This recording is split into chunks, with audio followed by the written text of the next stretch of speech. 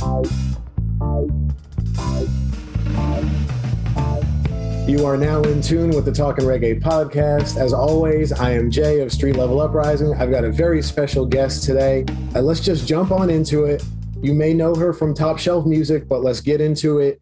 Because Christy has a new venture also, Noteworthy PR, so we got a ton of stuff to talk about. Christy Rose, how are you?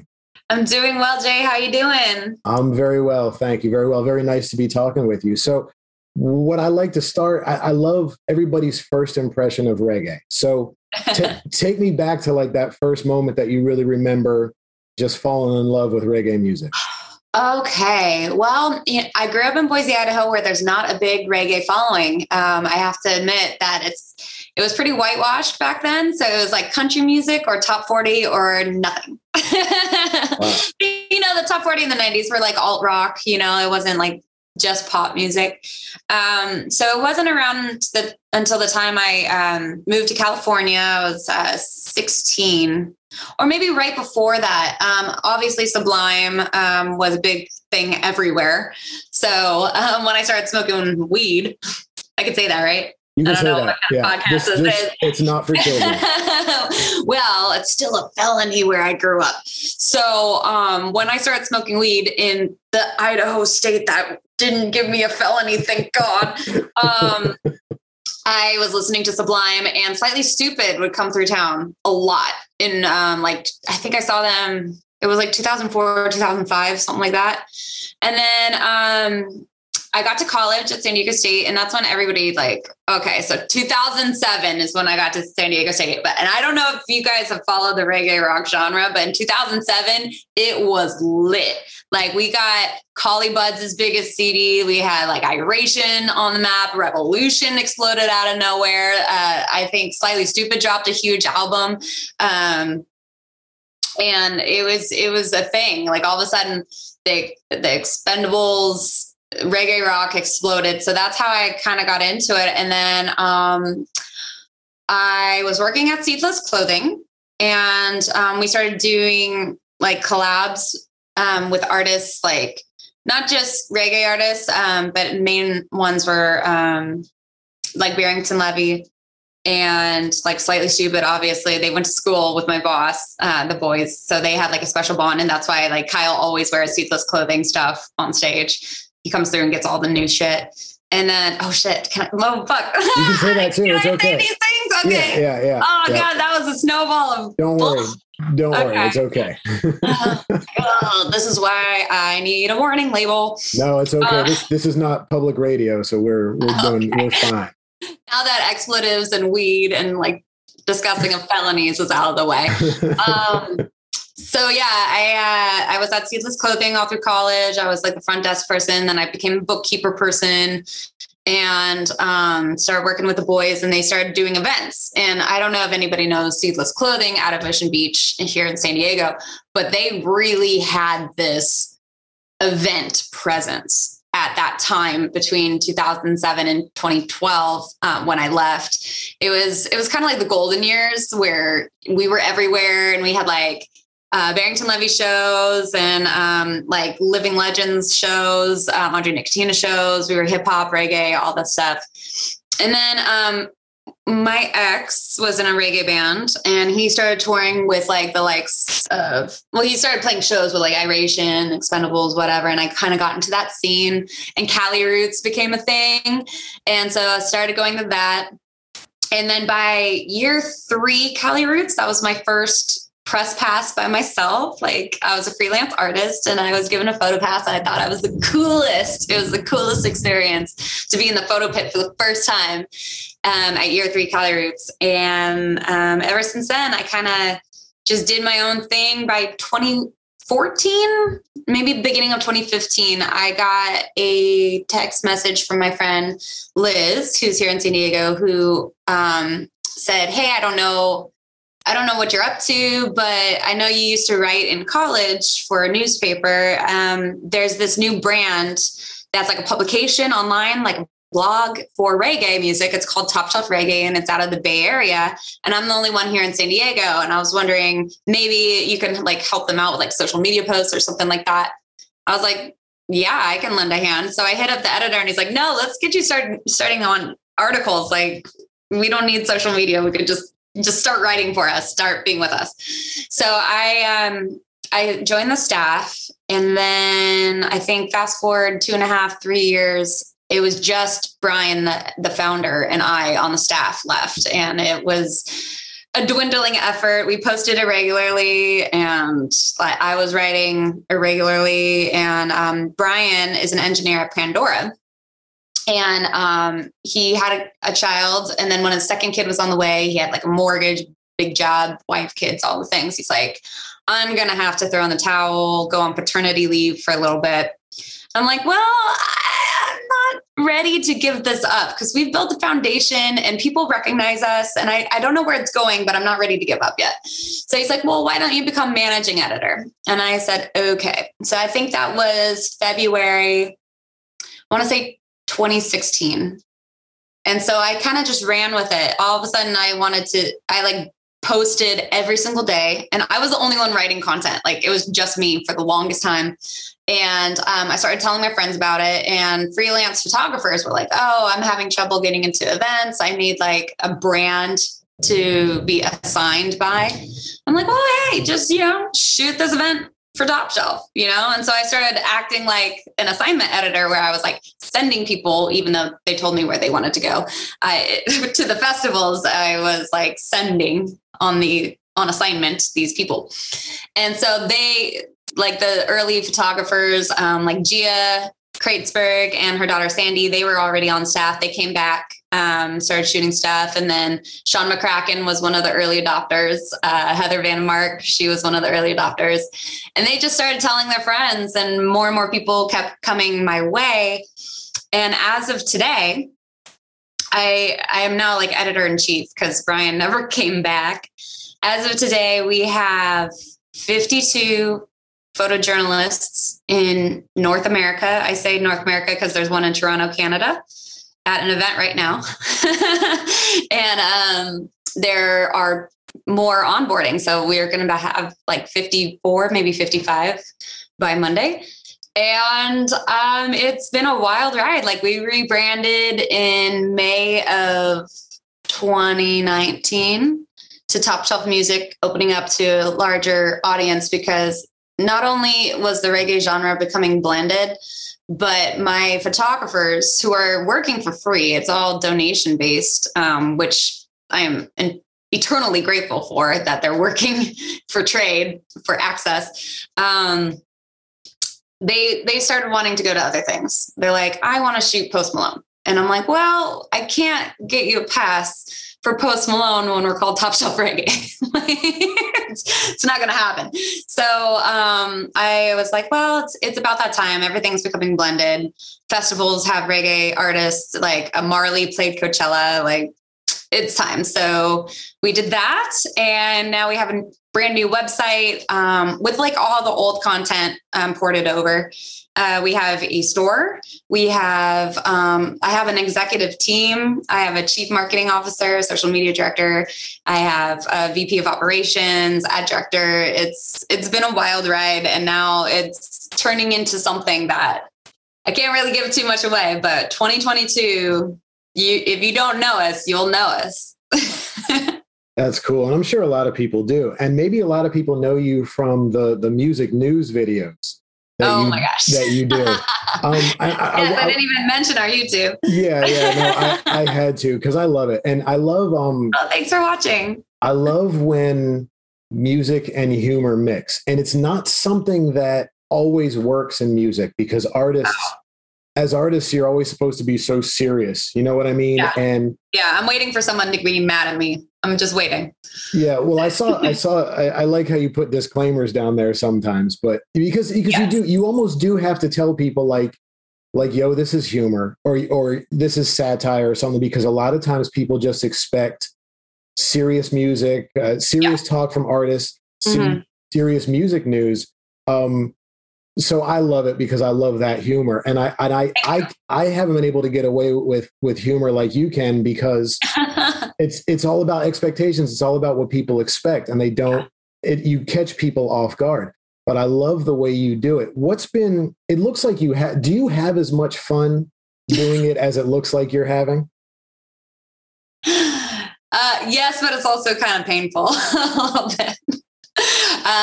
So let's rewind. The disclaimer came from a failed web series that ended up with a lot of death threats because I crossed the line.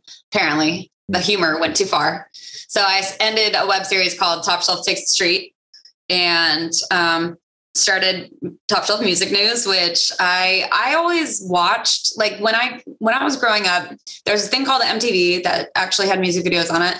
And that was like my news. Like I cared about MTV news, those news breaks that were like in between stuff more than the actual news. But I was also like in junior high and high school. So it's like, I wanted to know what was going on with new releases. And now in this day of internet, obviously that doesn't exist and MTV kind of dwindled out, but there's no like music update anymore. And, like I also grew up with Saturday Night Live, like the golden age of Saturday Night Live with Will Ferrell and all the people. And so the weekend updates I thought were hilarious. And I'm like, okay, I don't really watch Saturday Night Live anymore. I know they still do weekend updates, but I'm like, what if we just fuse the two together? Where it's like a serious looking like studio, like a newscast looking thing, but it's humorous, like SNL Weekend Update, but it's only about music. So that's where that came from. I just like to steal things and make it my own. And my co-host, Matt Cook, he is not officially part of Top Shelf. I've just known him. He's the lead singer of a band called No Kings out of Ocean Beach, California. I met him in 2012 at one of the first Mustache Bashes, which is a thing here, an annual thing here in San Diego. And it was like his first performance with No Kings. And it was at Winston's. I was just shooting freelance. This was way before Top Shelf ever came into my life. And I met him and we've always just crossed paths. And I know that he used to do a news show called Matt Cook Live. Never watched it, but I heard about it. And I knew that he was a funny guy. So I'm like, okay, if there's one person that can get the vibe of what I'm trying to pull off, it's Matt. And he's also, experienced in this like stupid newscast because that was Matt Cook Live. And I'm like, okay, he can act like a newscaster. He can probably vibe with me. Let's do this. So of course, it's like when we get in the room together, we get derailed so easily. I write every episode and he doesn't even see the script till he shows up here.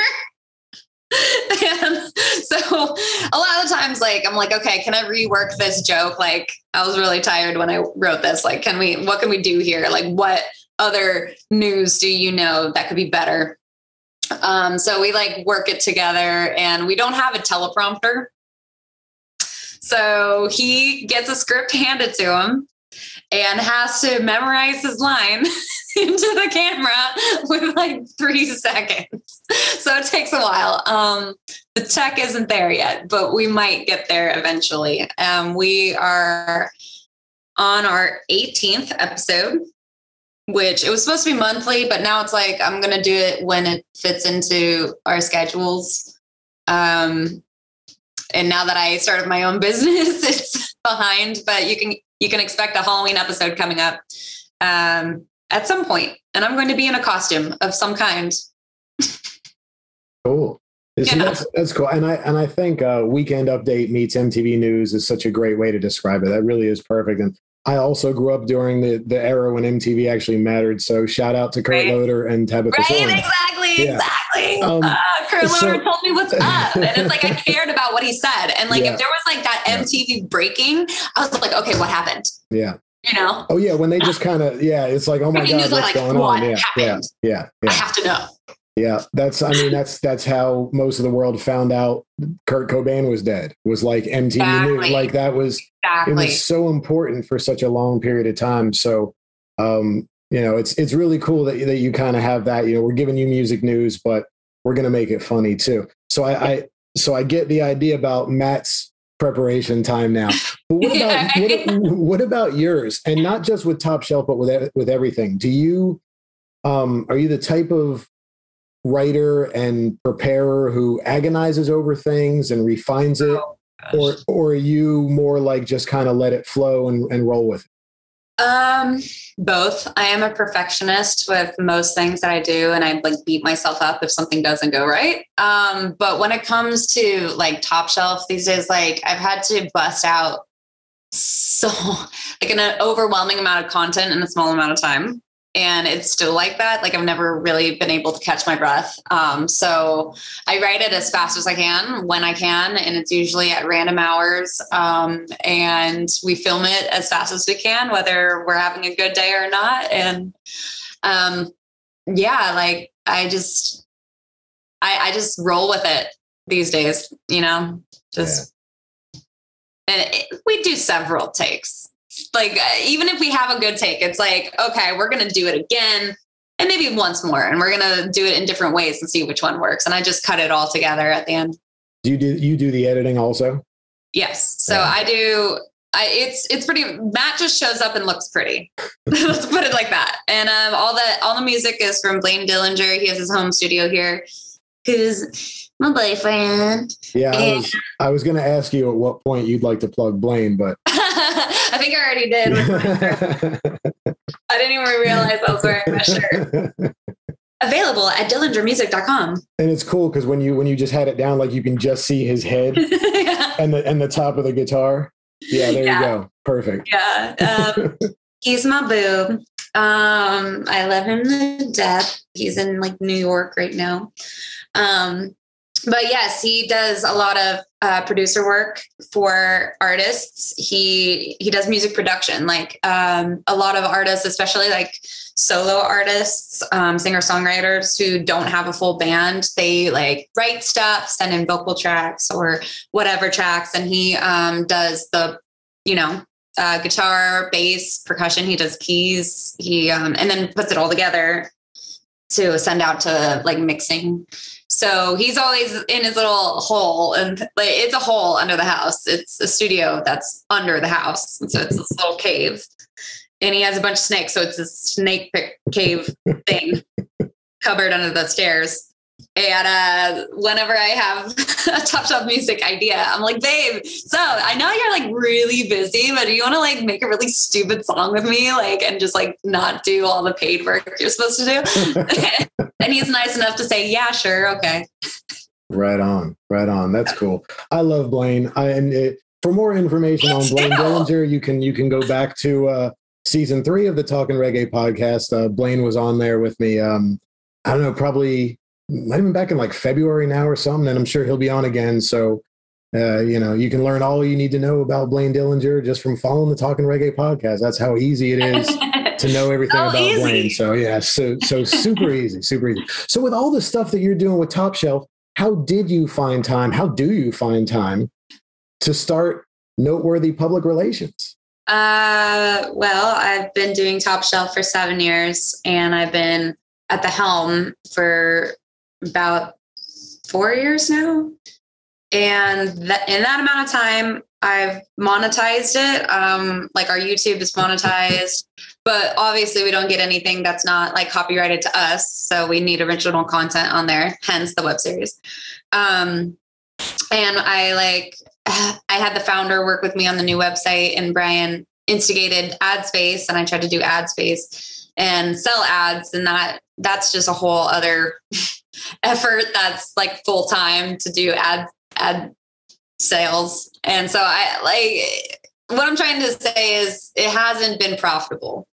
And if it were to be profitable, I'd want to start paying my contributors first before myself. So in this amount of time, I've always had to split my time with like a part-time job, a full-time office, like some kind of freelance work. So I've spun my wheels, and through the quarantine, I just got paid by the government. That was really nice. And then when that stopped, I was like, okay, well, it's either go back to full-time work or at an office that drains my life, or reach out and start trying to do freelance everything. So I have 2 music videos in the works right now. One for Doa's Daydream, a band in Ocean Beach, and that should drop sometime next month. And then one for Mosaic, a band out of Palm Springs. And as I'm like asking people hey, do you need work? Do you need work? Do you need work? I'm reaching out to all these people that have reached out to me in the past. And they're like, you know what? I could really use help with PR. And I got that response from like 12 people. And I'm like, I can't just like do PR without, accreditation. Like I needed a website. I needed to look official. I needed a logo. If a journalist or a radio station or a television station or a music supervisor for sync licensing gets an email from some random person, like a personal Gmail address that doesn't have anything behind them besides like, hey, check out this artist, they're not going to take it seriously. So I was in works with, promoting people with Top Shelf and making an executive team and like rolling out all these like campaigns and ideas and organizing it with software and all the things that we're doing right now. And one of the people that I pulled to be my chief marketing officer is a girl named Kaylee Rose, which no relation. People ask that a lot. She's in Toronto. They're going to ask it every time. Oh yeah. Like, okay, well, what happened was she's part of the executive team for Top Shelf. Whoa. Did you hear that? I did hear that. That was excellent. Yeah. There's some beautiful thunder going on there. In San Diego. That's the thing. Yeah. Like, so Kaylee was, she took control of our social media for Top Shelf, and she was just so organized, and she went to school for marketing, and she has a social strategy that was like unbeatable. So I'm like, okay, I'm going to make a PR firm for all these people that want PR. Obviously there's a need for it. I think I can do it. I've dabbled on the media end of things. So I started putting together, I got a fictitious business name, and I got it registered and all the things with the government, and like got a website, locked down the socials. I got a logo going, blah, blah, blah. And then when I got the logo back, wasn't quite where I wanted it. And Kaylee's like, oh, let me take a look at it. I also do graphic design. So as she's doing it, I'm like, I should start reaching out to the people that wanted to talk about PR. And the more I talk to people, they're like, yeah, branding and social media strategy, marketing, graphic design. And I was like, well, they want PR, but there's this whole other side to PR that they want that Kaylee could be so much better at. So as she's like reworking my logo, I'm like, hey, do you also want to be like a partner? And she's like, yeah. And I'm like, okay, cool, let's do this. So I started a business, and then now she got pulled into it, and she's been such a trooper because now that I'm like 3 weeks in, we have 8 clients that are confirmed, that are already like the ball is rolling. We are doing stuff for you. And then we have 5 more that we have calls with. Hopefully they become clients next week. And it just seems to be never ending. Like, let's do this full roster.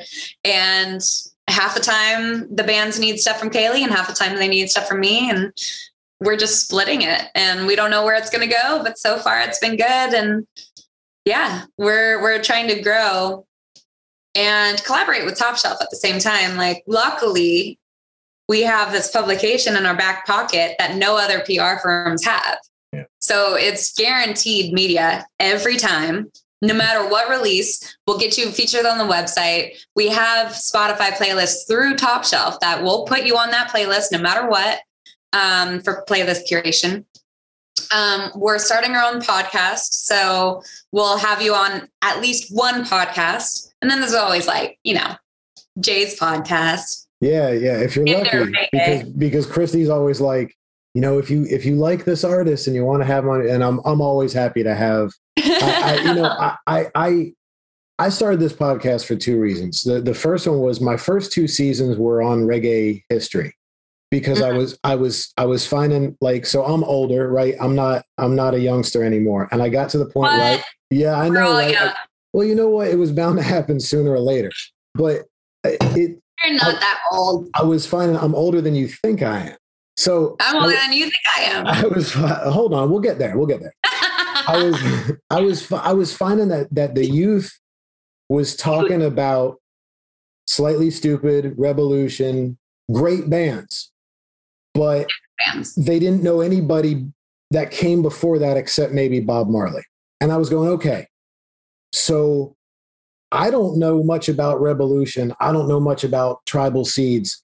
I want to learn about them, and I want to help other people learn about the ones who came before. So it was like this exchange of information where it's like, it was, I call it, the first 2 seasons was, the show was called Reggae Bridge, because that's what I was trying to do, was bridge it. Because there are very few people, very few reggae fans one or the other. Who really, they often don't cross over. So it's like, let's do this. Let's bring this all together and help me learn about new stuff too. The other reason I started this and started having guests on was because anything I can do to help other people, to help other musicians spread the word about themselves, which is a branch of what you're doing. I mean, that's the whole game here, is to introduce artists to new fans, because that's all it is. That's PR, marketing, branding, all that is going into, every artist wants as many fans as possible. That's what, and I love that you're going past it really into marketing and stuff like that. Because a lot of PR doesn't do that. It's like,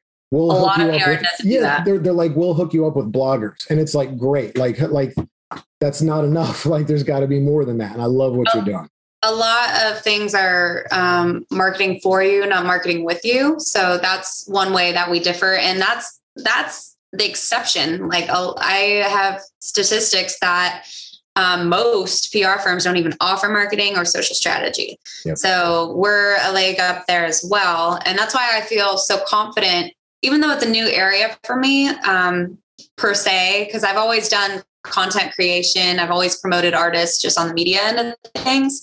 And I've received the press releases. I've never actually given them until now. But I feel very confident because we have what other PR firms don't have. And especially for the niche reggae artists, whether they're reggae rock, California reggae, island reggae, Jamaican reggae, whatever they have and bring to the table, they're not going to get overlooked by the big PR firms. And so that leaves a few niche PR firms that even cater to reggae and know about who to talk to for reggae. So yes, we're accepting all genres of music before reggae, which is like the little guy in the industry. That genre is not even really recognized by the Grammys. They lump all reggae into one award, and that is a new award. It used to be world music. And so the Grammys should burn in hell, that's for sure. But go on. But also the Joint. I love SiriusXM The Joint, but they only do the roots, and that's fine. But there's just so many subcategories of reggae that, it depends on what podcast or what publication.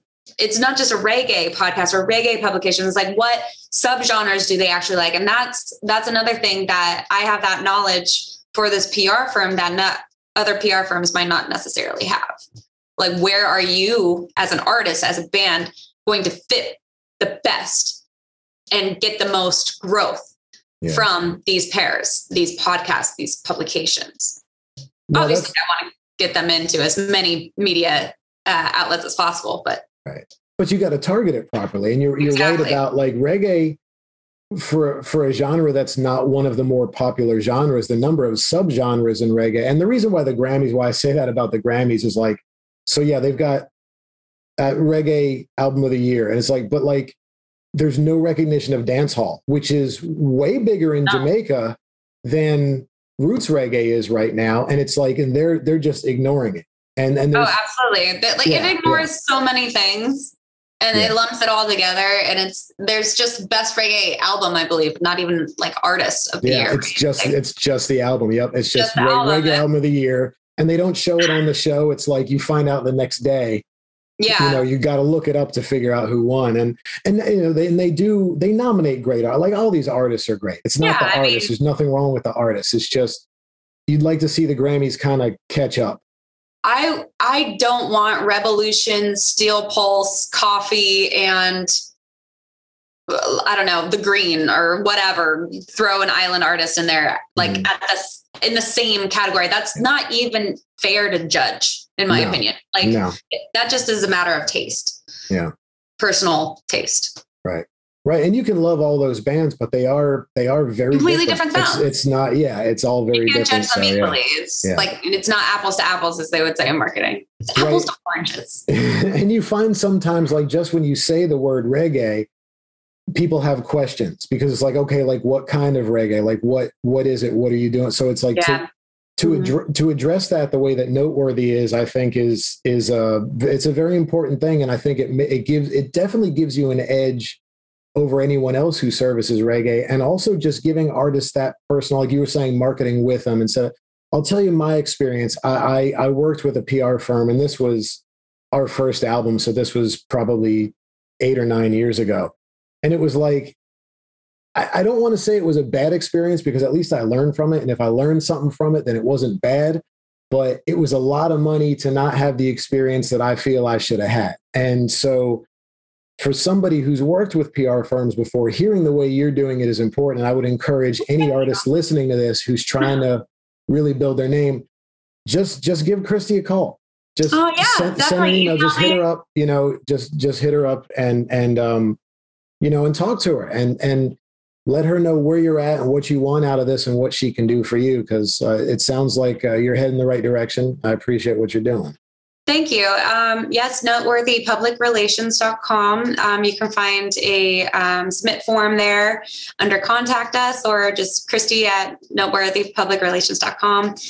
You can email me directly, find me on Instagram. We are Noteworthy PR on Instagram. Give me a DM or, my personal account __ Christy Rose __. And I'm going to ask you to say all that stuff again at the end. So that way people can hear it twice. Yes, not a problem. And so, oh shoot, I forgot what I was about to say. Sorry, I interrupted you. Oh, it's okay. I'm just a space cadet. Our foundation is growing. So I have full confidence that I will be able to render a lot more artists a lot more of their expectations. Obviously, we're 3 weeks in, so there's growth potential in every area. But I feel like within 3 weeks, my clients are happy. They haven't been let down, which was my biggest fear. And they've gotten some airplay, some podcasts, some articles, and with Top Shelf, there's always that guarantee. Another reason why I started Noteworthy is because not only was it what the people in my freelance areas of work wanted to help them out and, get some money in my bank, but I've noticed that PR firms let people down a lot, like what you were saying. And I've heard the experiences of people saying, yeah, it's so much money, blah, blah, blah. I can't do PR and the creative music production and touring and booking and all the things, especially just starting out. So I like how I can be an asset for, I don't want to say smaller artists, but like up and coming artists that aren't established enough to have a label, to have management, to have the connections in the industry that I've gained over the last 15 years. So that's why Kaylee and I have slashed our rates for early adopting clients by a third of the industry standard. We charge per project, and you have the option to have like a monthly membership instead of like a retainer. That's a big, scary word. We have a very low priced membership where you can have access to us throughout the month. You can consult us with anything you need. And we're there with you the entire time. And not like the project. Awesome. Yeah, you can pay us per project and we'll do it for you, but we'll be with you as well. And that's up to you. Yeah, that's really cool. It's so important you spoke about branding earlier. And there's sometimes I think branding is overstated. And there's other times where you see a band and it's like, branding is not overstated for you because you don't have any. And you need to do something that's going to look, there's a billion fish in this sea. Even in reggae rock or whatever you want to call it, where like it's oversaturated. Any genre, even if it's a smaller genre, it's going to be oversaturated. So my thing with artists, especially newer artists, is, like, what are you doing that's different? Like, what about you is different? And a lot of times they can't answer that. And that's where you come in, is to look at that and be like, here's what we can do for you. That is so huge for so many artists, because there's very few of us who know exactly what our vision is, exactly how to promote ourselves. That's not something everybody can do, especially musicians, because like you said, right, you're focused on writing, recording, touring. Like, I don't have time for all this other stuff. Well, I don't want to give too many tips away. Also, the branding and marketing strategies are more on the Kaylee side, but I did get a certification in music business and artist management from NYU over the quarantine. So one of my classes was how to build your own brand, not just through your band or your artist, but your persona. Just the way you're carrying yourself. The way that where you come from, what clothes you wear, your image, your everything is part of your persona. It's not just your music. And that's what a lot of artists don't understand. Yeah. And so we not only try to coach you to capitalize on these differences that you bring to the table that aren't just about your sound, but we like help you strategically use this moving forward in everything you do, not just your music and your performances, but your sponsorships and partnerships. Like, what is a good fit for your personal persona? And that seems to be blowing a lot of artists' mind that come our way, because they just like, oh yeah, well, we're different because we have horns. I'm like, well, let's talk about how you grew up. Let's talk about your dad. Let's talk about your mom. Let's talk about, like, it's hard because we're in, especially with reggae artists, they're in such a niche genre that a lot sound alike. Even if it's like, oh, we have horns or we have a keyboard section or percussion or whatever, a lot sounds alike because you're trying to fit into that niche genre with your sound. Even if it's a little bit different, it's still within that niche genre. So you have to have a story, and that is your branding. The story. Why should people go with you, follow you, support you? Why are you special? Not just your sound. Why are you special? And to be honest, like, I like to throw out Kyle Smith, man. He's branding wizard. Like, I don't know if you're aware, but like, that's my main example of like, okay, who is doing the persona and the branding correctly? Kyle Smith is.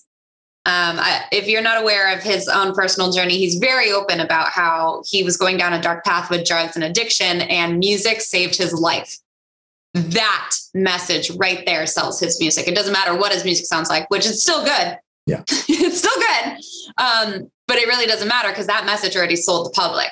And he likes to remind the public moving forward on his socials, like, by the way, this was the bridge that I was under. And it was like, I was underweight and dying. And now I have this CD, and he has this post. And then like it's that kind of branding that's beyond the sound that we like to coach for you. Yeah.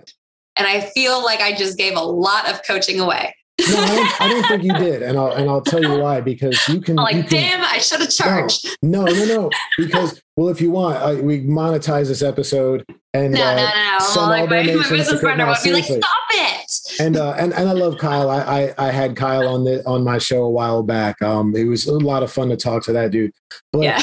No, I don't think you really gave anything away, because just because you tell somebody, yo, you need branding, you need a story, like, people hear that. They still don't know how to materialize. They still don't know how to do it. So it still takes your expertise, and it takes the honesty, because, and it's hard to be that honest with yourself. You can be honest with others all day, but honesty with yourself is like really peeling back the lens, peeling that onion layer at a time and really getting down to the core of what you stand for. Yeah. And we have like Kaylee has exercises, my business partner, that will help you through something like that. I chime in from time to time, but she's the one that, has the actual degree in that kind of area.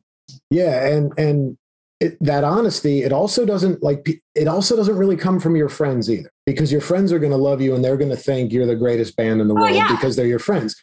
So positive feedback, like, so, and even if you have a manager, a lot of times that's somebody who's rooting for you and taking, because you're paying them and taking 20%. So like they're cheerleading you the whole way, and no one has the balls to give you it honestly. And this is the part where I should be charging for advice too, because I'm going to tell you, you need someone like Christy, because just like you were saying, okay, your music, you got horns, like, yeah, whatever.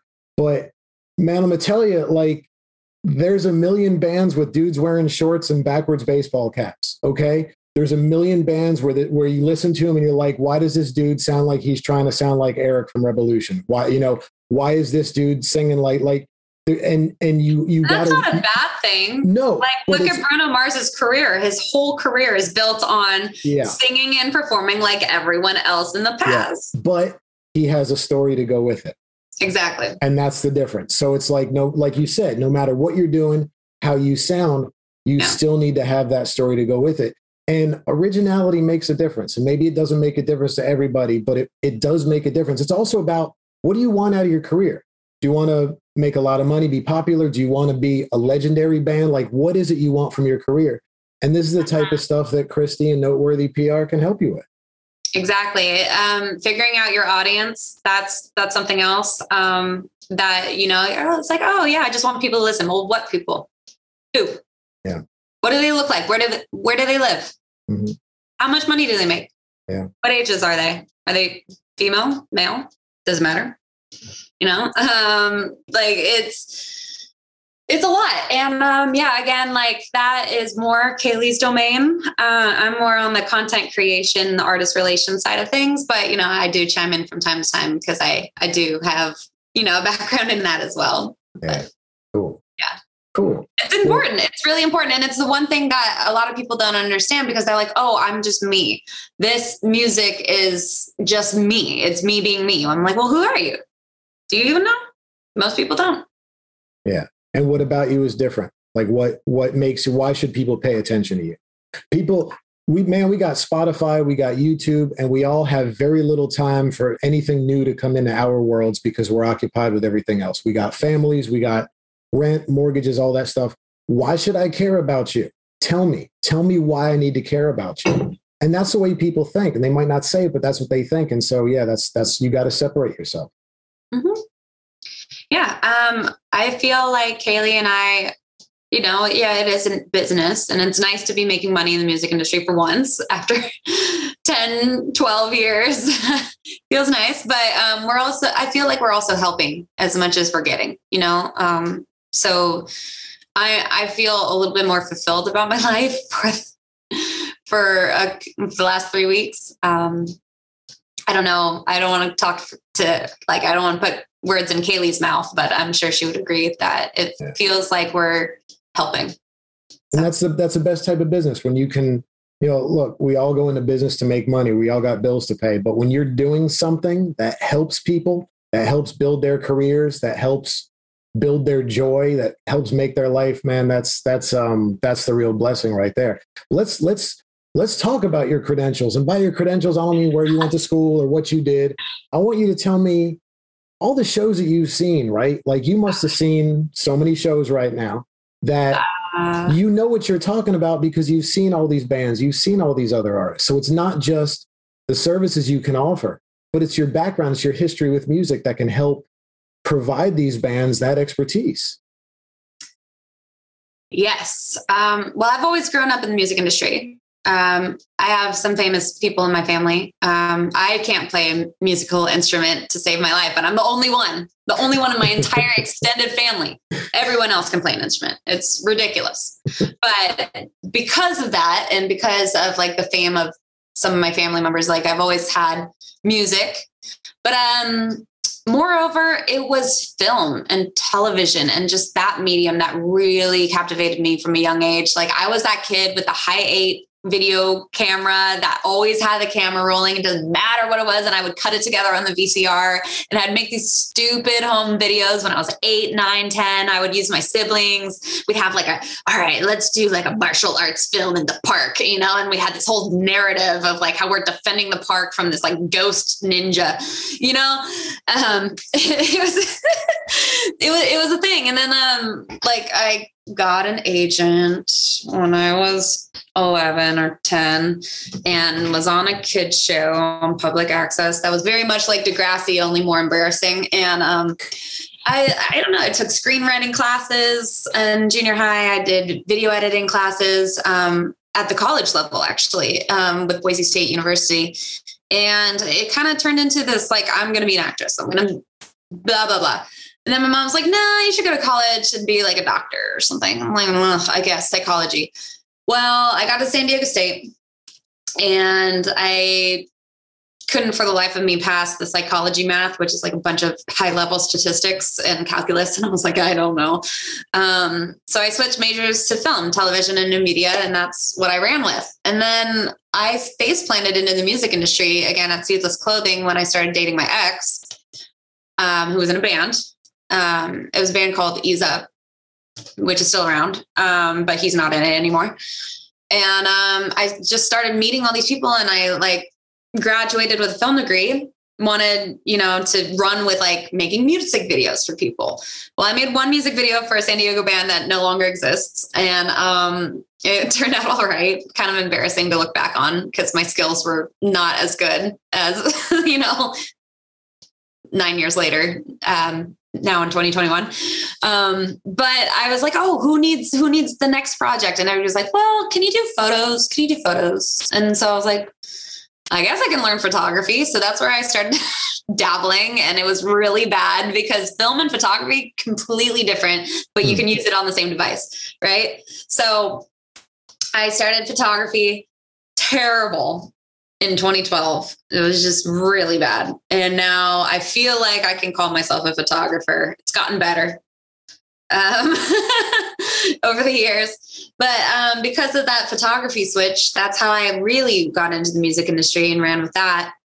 And I went back to school during the quarantine. It was virtual, but it was NYU. And Billboard did this program that was like music industry essentials and music business classes. So I did that and got that certification. And right before the quarantine, I got cast in a film that filmed in New York. And so I was in a feature film, and that got me back into the film industry because I never went to LA. I just stayed in San Diego.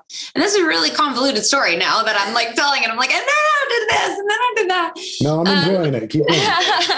The movie was a Troma film. I don't know if anybody knows Troma, but they're remaking. Troma. Yeah. Well, I was in Lloyd Kaufman's last film, who was the director of The Toxic Avenger and all the main Troma films. So and if you don't know The Toxic Avenger, they're remaking it right now. I believe Warner Brothers. I don't know. Peter Dinklage from Game of Thrones is going to be the Toxic Avenger. Okay, that's in the works right now. So it's going, like, you're going to know it if you don't know it yet. But the original one came out in the 80s, early 80s. And then there was like a kid's show. And then there was like a video game. I don't know. I played the video game. I never did. I think it was the original Nintendo. Oh yeah. No, yeah. I never had that. Never had that game. You had to mop up people. That's brilliant. Anyways, for people that don't know the movie, it's very raunchy. Troma is like the cult cinema. Like it is super gory. Gory. It pushes the line. And I was at a reggae festival in San Bernardino called Kaya Fest that was thrown by Stephen Marley and Damian Marley.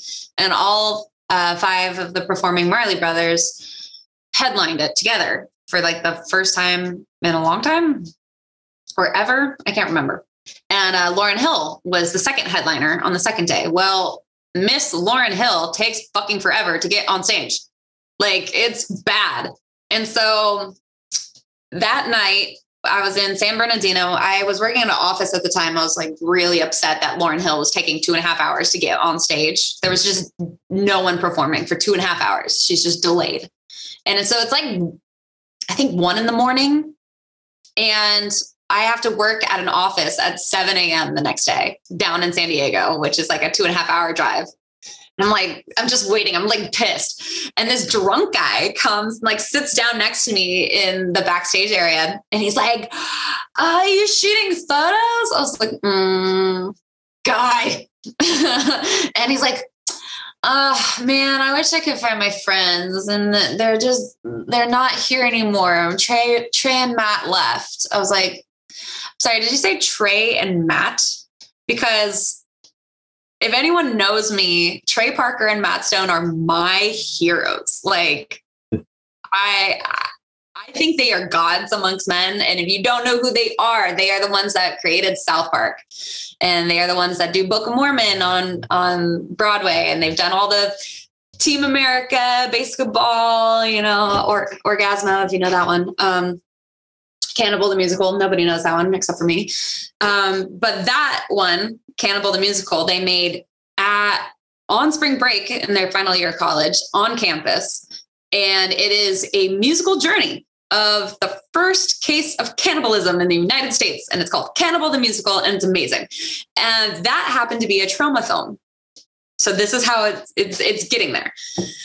Anyways, I started paying attention to Drunk Guy because he said the magic words, Trey and Matt. And I'm like, Trey Parker and Matt Stone are here. And he's like, yeah, they were, but I don't know where they went. I'm like, take me to the last place you saw them. Like, fuck Lauryn Hill. Where are my heroes? Like, let's go.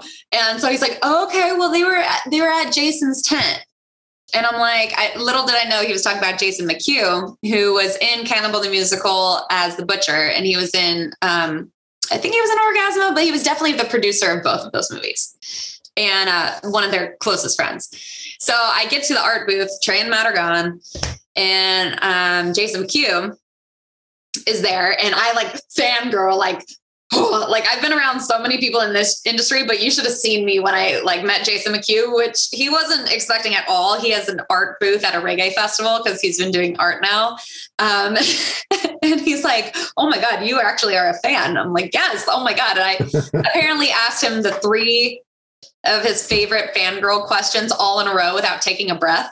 And he's like, whoa, you should be like in movies. And the Drunk Guy was like, yeah, you should be in a trauma film. And I'm like, I don't even know what trauma is. Like, I didn't know that was Toxic Avenger. I remember the cartoon as a kid, but not really. And he's like, yeah, you should be in trauma. So they gave me the number of a casting director in New York, like a number in an email. And they're like, oh yeah, it's blah, blah, blah. Let's collab. And then I went and shot Lauryn Hill and totally forgot about it. Months later, I'm like, oh, it'd be weird if I hit up this casting director, right? Like, so I emailed her and I'm like, hey, I got your email and I was wondering, like, do you have any projects coming up that I can audition for? And she's like, oh yeah, come over to the office in Queens tomorrow if you can. I'm like, oh yeah, I'm in San Diego. I'll just come on over to Queens, New York real quick. And she's like, oh, okay. Well, do you want to just, tape a monologue and like send it in virtually, whatever? I was like, okay. Totally forgot about that too. Life goes on. About a couple months later, I was like, oh, you know what? I never did that. I should do that. So I did, and then forgot about that. A couple months go by after that, and I get an email that says, you're cast in a movie. Please report to New York for 6 weeks. And I'm like, I forgot about that. It wasn't like a paid gig. I was like an extra, but I got, it was an experience. And I was like, how often are you, cast in a movie that you can say, I did this before I died? So I quit my jobs. I was still doing Top Shelf at the time. And just went to New York. I slept on a friend's floor for 6 weeks and was in a feature film. And I had a few lines in the movie. Only one of them made the movie. And, but I had a lot of screen time. The movie was released at the Montreal Film Festival during the quarantine in August 2020. It was supposed to hit like 500 theaters nationwide, but COVID. Yeah. And whenever Comic-Con comes back around, I guess I get to go promote that, says Lloyd Kaufman at Comic-Con. So cool. Yeah, it's called Shakespeare's Shitstorm. Go find it. I will be sure to check it out when I can.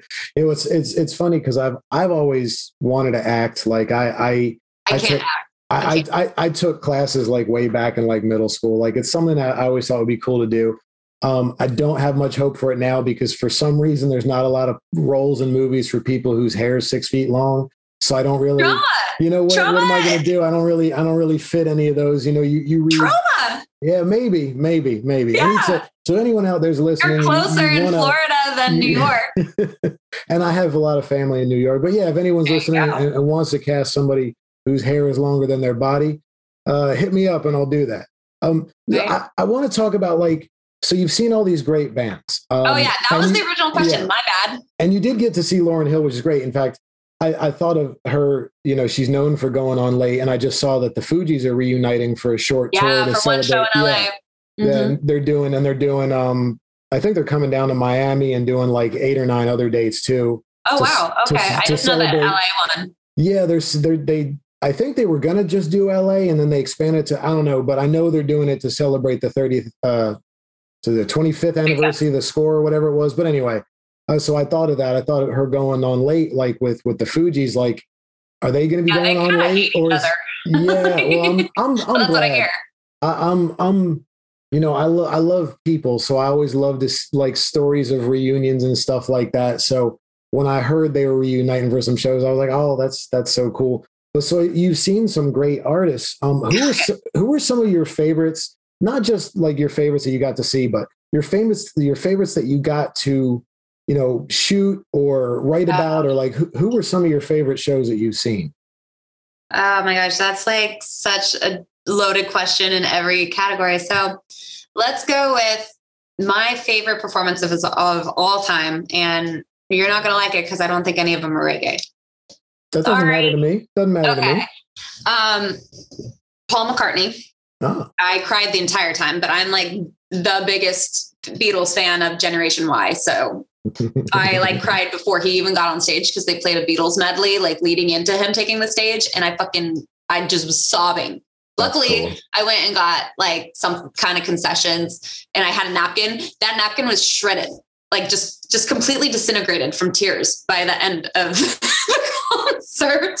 So that, and then I would say Beatle aside, I just saw Lindsey Stirling and it was probably one of the greatest shows ever in existence. If you don't know Lindsey Stirling, she is an acrobatic ballerina violinist who likes to do EDM music and, world music as she's dancing like a ballet. As she's dancing, she's just violining. She's doing crazy tricks, back bending. She's in, it's a whole production. She has costume changes and she's in a harness. She's flying and she's upside down in a harness, blindfolded, playing the violin perfectly. It's insane. So that, I would say when I was in the photo pit. Okay. Wait. Okay. So not photo pit. No, we're not getting there yet. So just greatest performances of all time. Those two. I really enjoyed Lana Del Rey. I really did. It was emotional.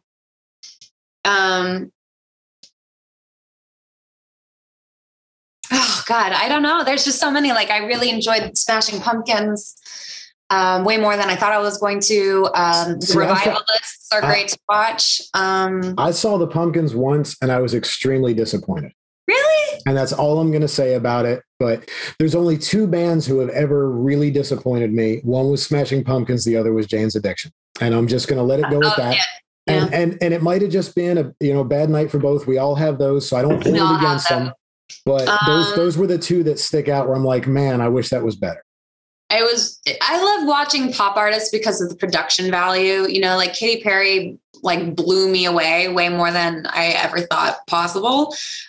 She's kick-ass and so is Pink. And the 2 of them have, Tom Petty right before he died. I saw his 4th last show. That's cool. I cried the whole time there too. Yeah. When it comes to shooting shows, obviously, Tom Petty. I didn't get to shoot Paul McCartney. Not yet. When I was in the photo pit for the first time, 6 feet away from Brandon Boyd of Incubus, I lost my shit. And there's actually a wonderful GIF of me singing during that performance in the photo pit, just losing my shit. That was captured by my friend Boston. She did a photo burst of me and it's just like, I know exactly what song I'm singing to from this photo burst that she made into a GIF. And it's just complete fangirl photo pit, camera in hand, just losing my soul. That I enjoy shooting Thievery Corporation every time. I enjoy Beats Antique is so fun to shoot. Again, the production value and the costuming and the dancing and everything. I mean, it's really, I know it's going to be a good photo shoot when it's like slightly stupid. There's going to be good photos no matter what. There's going to be good photos for Reb no matter what. I do like Michael Franti shows. Those are fun. When it comes to like traditional reggae, I love Jesse Royal.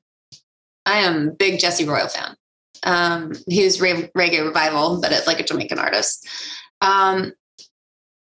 I mean, I've gone to many Toots shows. R.I.P. Yeah. You know, Steel Pulse is always fun. That's my favorite. That's my all-time favorite is Steel Pulse. Yeah. I don't know why I left that out to the end there, but yeah, actually, Steel Pulse is always fun. You know, you're going to have a good show. That's good. Always. They bring it every single time. Every time.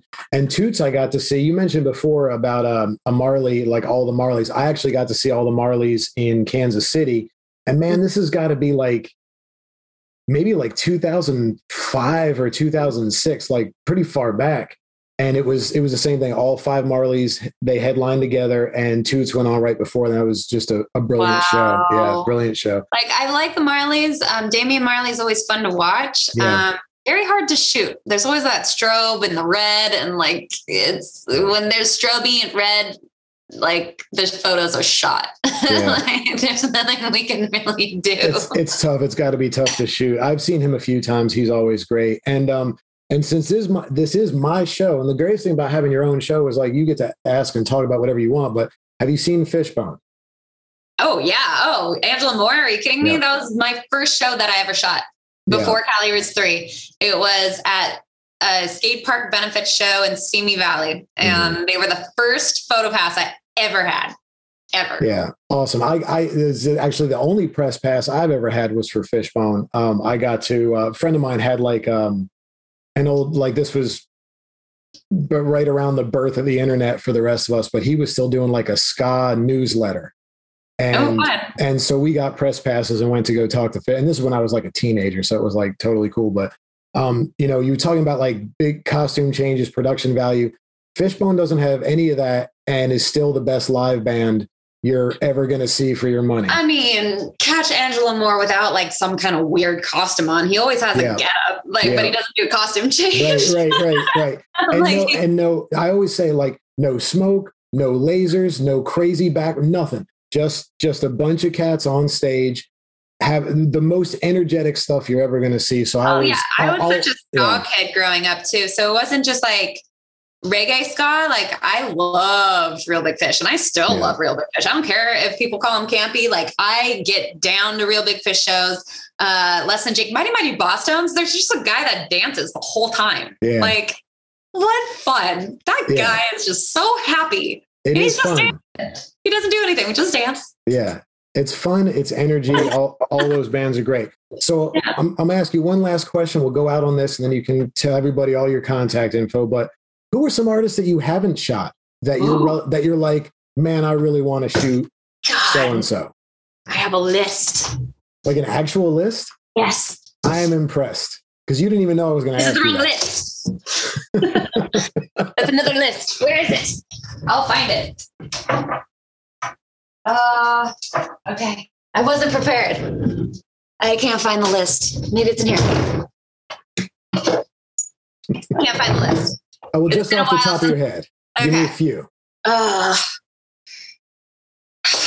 would say I'm an alt girl. So I have not shot some of my favorite all-time artists, and they're not reggae. I'm sorry. That's okay. It's okay. Flaming Lips, Arcade Fire, War on Drugs. Those 3 right there. It just makes me upset that I haven't done it.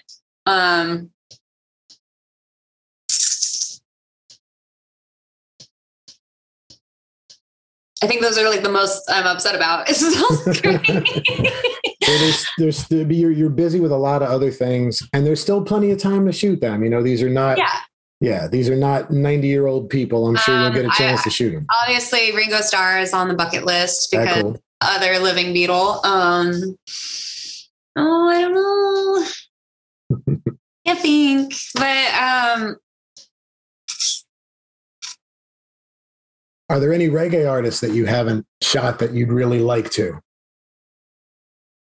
I have shot everybody that is in the reggae genre. Just being like stemming from that and then being in Top Shelf Reggae and then all the events were just reggae. It's very rare for me to, I think maybe Coffee is the one that I haven't shot. I haven't shot her yet. Nice. But like everybody else, God, like there's only so many reggae bands going around and artists. And I just. Yeah, cool. I think just Coffee. I've done like the other reggae revival artists like Protege, Buck Pyramid, Jesse Royal, John Ine. Like, I can't think of any others that I haven't. That's a really interesting question. Now that you mentioned it, I'm like, You're going to think of one later now. You will. You're going to think of one later and be like, man, I could have said that. I had the opportunity. That's why all the bucket list artists are not reggae, because like I've shot them all through Cali Roots and all the other festivals and just one-off shows. It's just, it's another genre. Yeah, because you're in that business. So anybody who comes through, it's like, this is what you do. So yeah, I can dig it. Cool. Well, please, Christy, tell us where we can check out Top Shelf, where we can check out Noteworthy PR. Tell us everything. Okay. All right. You guys got pen and paper?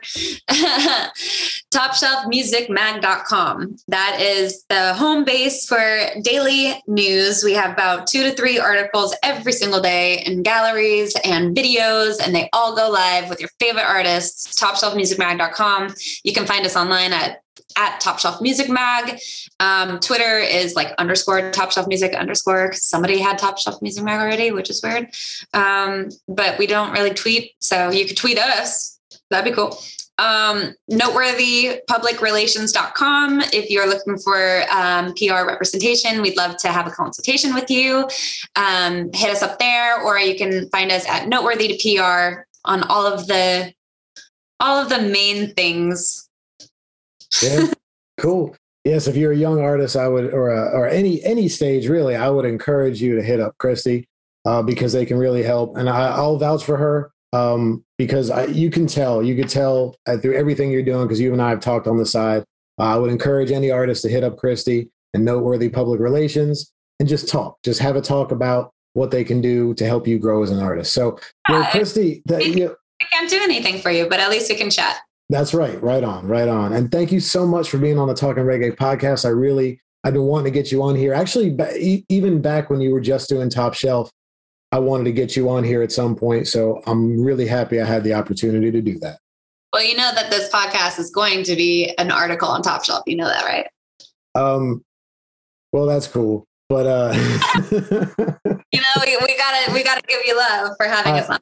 I appreciate that, but that's not why I do this. I do it because I've always loved Top Shelf and because I really wanted to help spread the word about Noteworthy, because I think it's an important service that you're providing for artists. And best wishes to you and best wishes to all the artists who are working with you. And also, if you're a reggae artist and you do a little bit of work with Christy, you might end up on the Talking Reggae podcast. You never know. So magic happens in this world, kids. Magic happens. Christy, thank you so much for being on here. I'll talk to you soon, and one love. One love. God bless. Thank you. Want to know more about Street Level Uprising? Follow us on Facebook and Instagram. Did you know that you could get our dub EP absolutely free? Just go to streetleveluprising.com/7. That's the number 7.